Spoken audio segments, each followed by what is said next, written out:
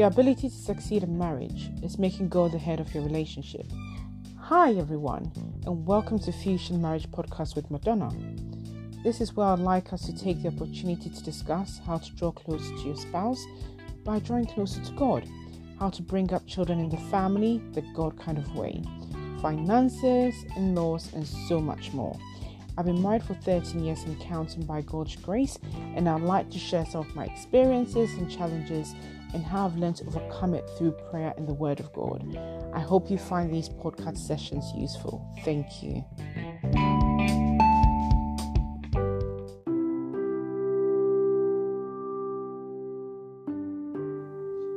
Welcome to today's episode, Loving Your Spouse.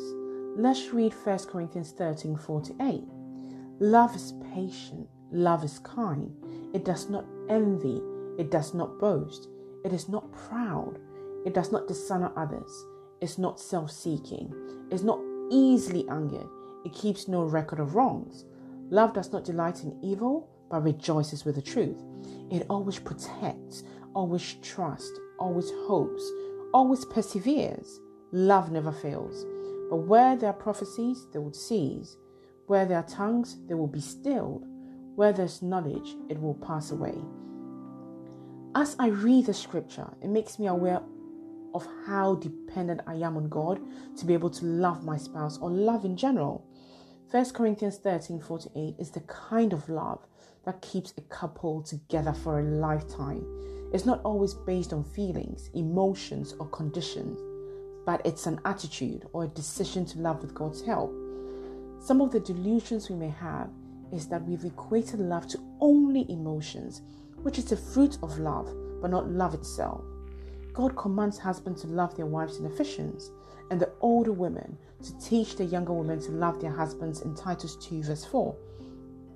If love was just based on emotions, God would not instruct husbands to love their wives, or the older women to teach the younger women on how to love. So I'm glad to say that once God has instructed husbands and wives to love each other, He will surely provide us with the grace to do so. As a couple, we need to decide to be patient with each other. Give your other half the opportunity to grow. We need to be kind and act benevolently. Husbands, ask your wives, how can I help you today? And wives, ask your husbands, how can I be a better wife to you? Please do all you can to know your spouse's appreciation of love, as this could be totally different to yours. So spend time to talk about it. I'd also encourage anyone listening to meditate on 1 Corinthians 13:4-8 and ask God to reveal to you how you can be a better lover. The Bible talks about 3 types of love: the agape love, phileo, and eros love. And in this episode, I'd like to talk about the 3 types of love and how we can dial them up in our relationship.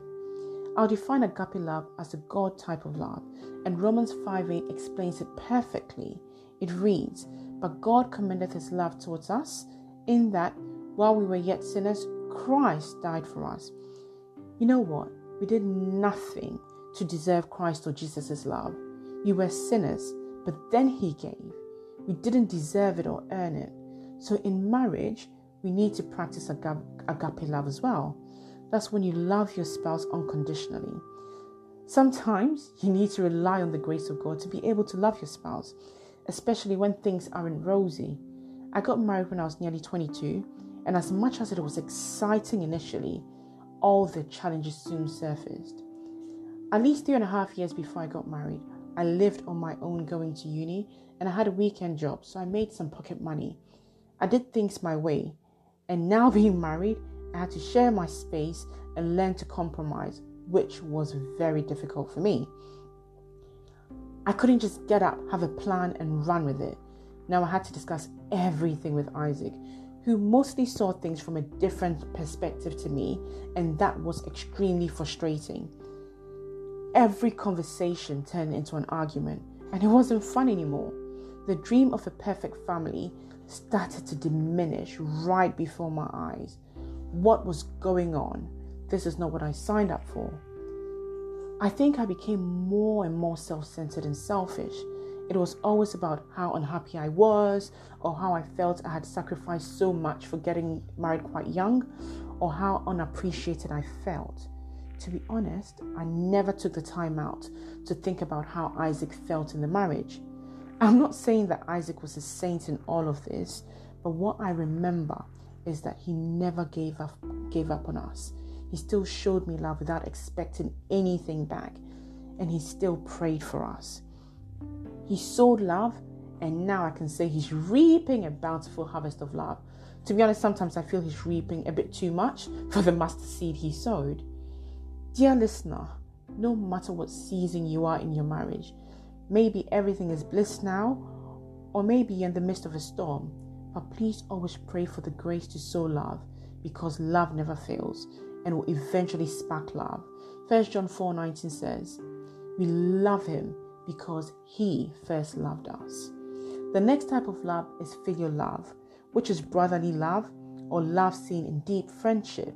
When you read 1 Thessalonians 4 verse 9, it says, that now concerning brotherly love, you have no need for anyone to write to you, for you yourselves have been taught by God to love one another. So in marriage, you also need filial love. Think about the love relationship you have with your siblings. You fight and you make up, and in marriage it's the same. You play around with siblings, you chat and support each other, and that's expected in marriage too. Isaac and I usually play around and laugh at each other, and the kids get involved.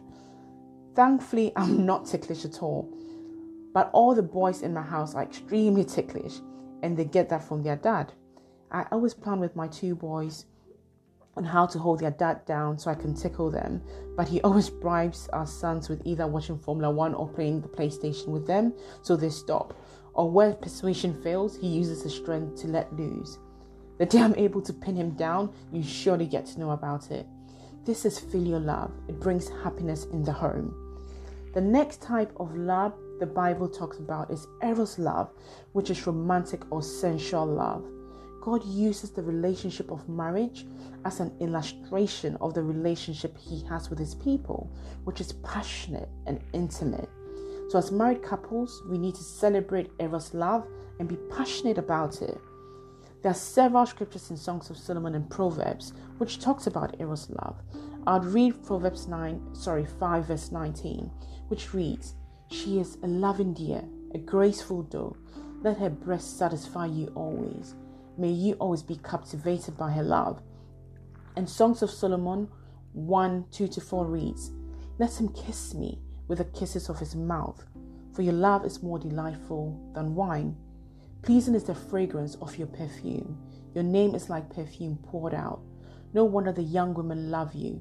Take me away with you. Let us hurry. Let the king bring me to his chambers. You see, once the kids come in, sometimes tiredness sets in, and there's always the danger to let eros love slip. Or the longer you're married, the danger is to sow more filial love. Mostly Christian men get married to satisfy their sexual needs without fornicating. So ladies, in as much as we need companionship, we need to be mindful and try to also offer sexual love to our husbands and also enjoy it. Wives, if you expect your husband to spend more time with you or be around you most of the time, all you do is appreciate your beauty. And what goes through a man's mind is to be intimate with you. A man can always buy food outside and clean his own house, but the only thing a Christian man cannot do is have sex outside of marriage. So wives, you are very important to our Christian husbands, so let's help them. I've been married for 13 years, and I still have till death do us part to go. But within this time, I've come to realize that there's a thin line between love and hate. The story of Amnon, King David's son, and his sister Tamar in 2 Samuel 13 depicts it so well. One minute, Amnon was so in love with his sister that he was even sick out of love. But a few verses down, this love turned into hatred, and he was asking his servant to get Tamar out of his sight. If you're still in love with your spouse, please don't be complacent and keep working at it and guard your heart with all diligence. And if you're in the place where your love is waxing cold, James 4:2 says, you do not have because you do not ask. Please don't give up on love. Get down on your knees and ask God the grace to rekindle your love again. Father, in the name of Jesus, your word says you are love and the full embodiment of it. Please give us the grace to learn how to love each other in our marriages. In Jesus' mighty name, I pray. Amen. Thank you.